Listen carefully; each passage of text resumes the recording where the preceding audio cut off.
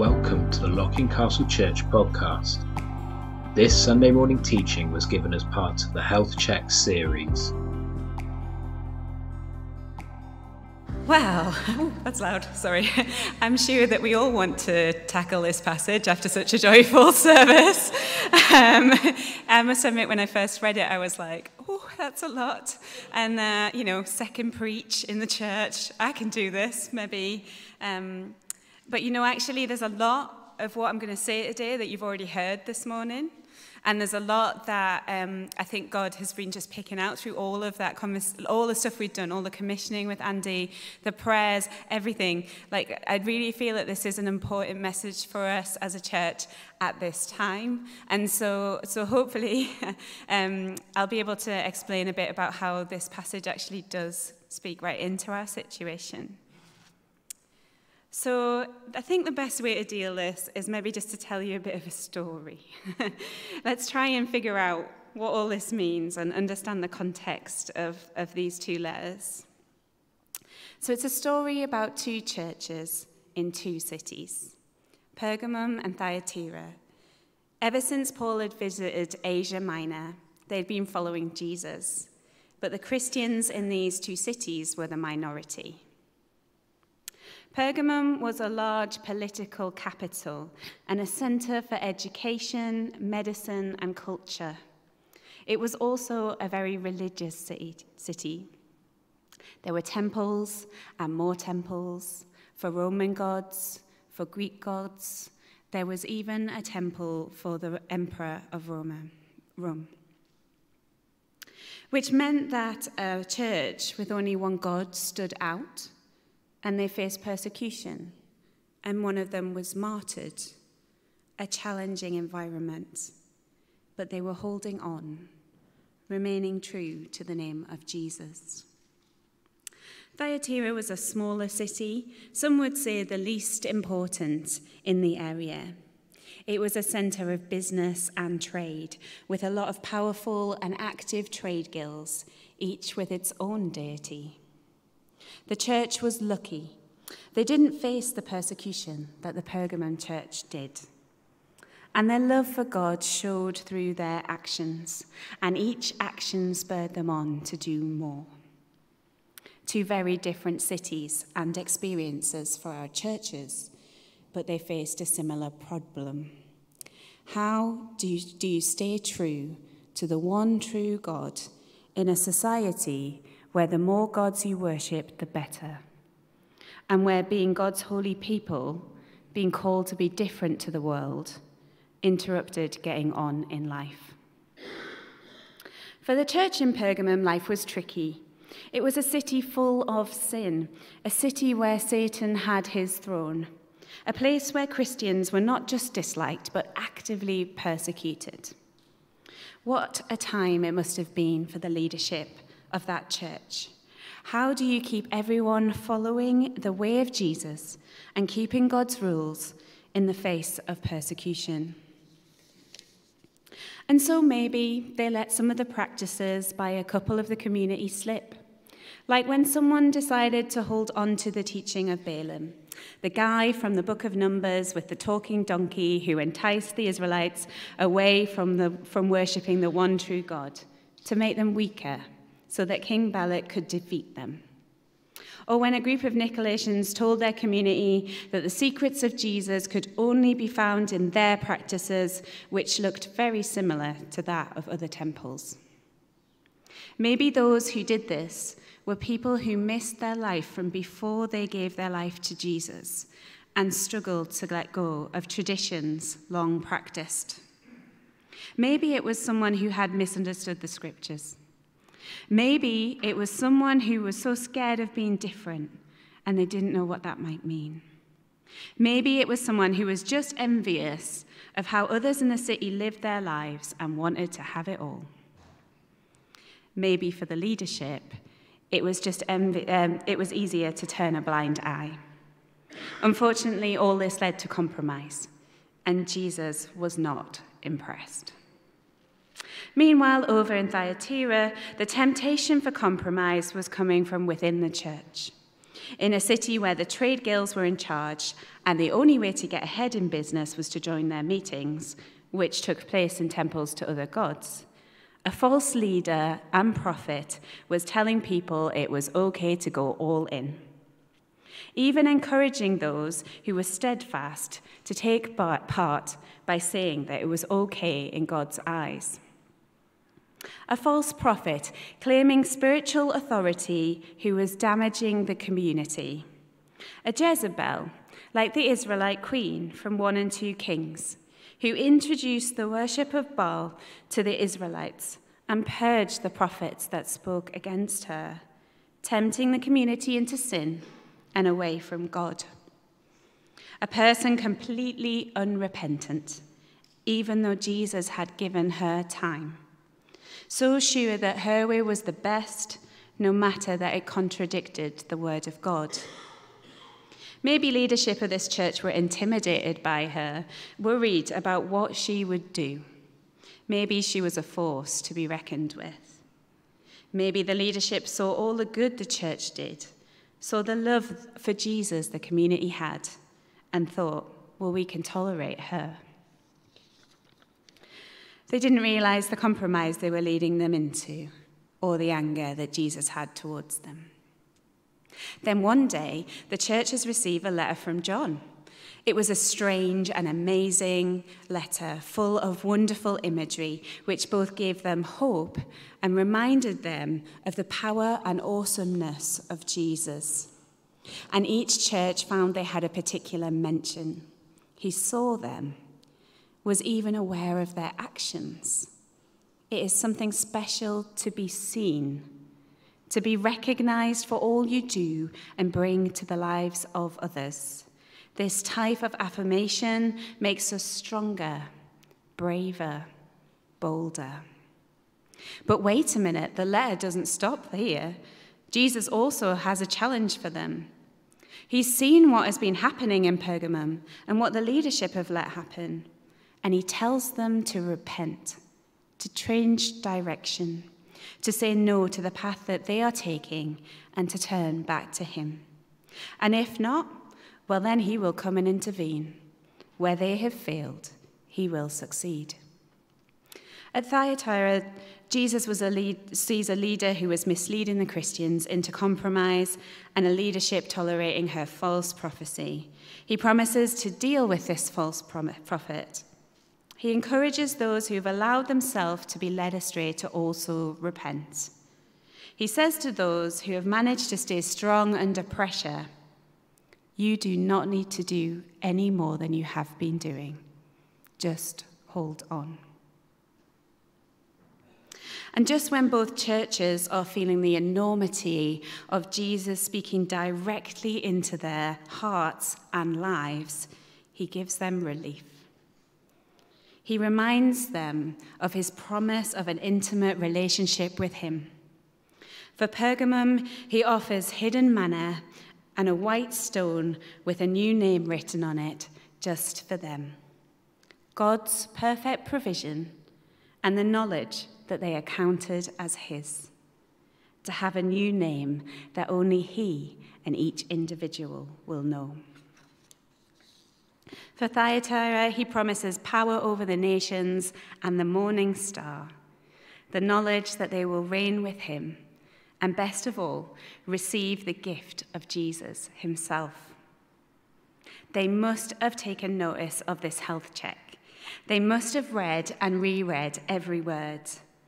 And just as we know the power of God speaking through others into our own situation, they must have been encouraged to become what he wanted them to be, set apart and holy and his. So you might say to me, nice story, Kat, some really interesting things in that, but what does it mean for us, for Locking Castle Church? Well, firstly, I think it's good to be reminded that Jesus sees us. His eyes of blazing fire sees all that we do for him, all that we sacrifice, and all that we contribute to the kingdom. He sees our work and our love. And what an amazing truth that this is, that should spur us on to follow where he's leading us and to listen all the more when he has words of wisdom and caution for us. Secondly, I think that there's a message directly for those who are in leadership in the church. And we've been thinking so much this morning about what that leadership means. But the leadership doesn't just mean Andy. It doesn't just mean the staff team.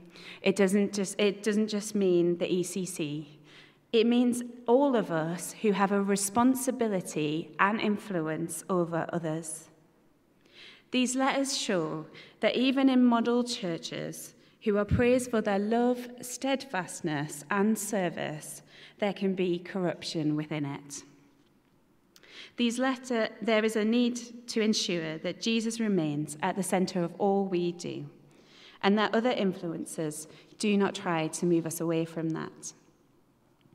In Ephesians 4, verses 11 to 16, Paul says, "So Christ himself gave the apostles, the prophets, the evangelists, the pastors and teachers to equip his people for works of service, so that the body of Christ may be built up until we all reach unity in the faith and in the knowledge of the Son of God, and become mature, attaining to the whole measure of fullness of Christ.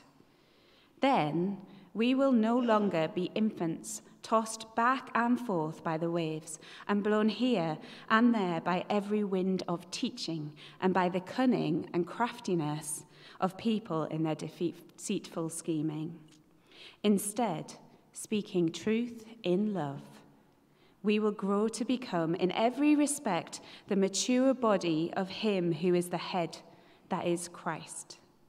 From him, the whole body, joined and held together by every supporting ligament, grows and builds itself up in love as each part does its work.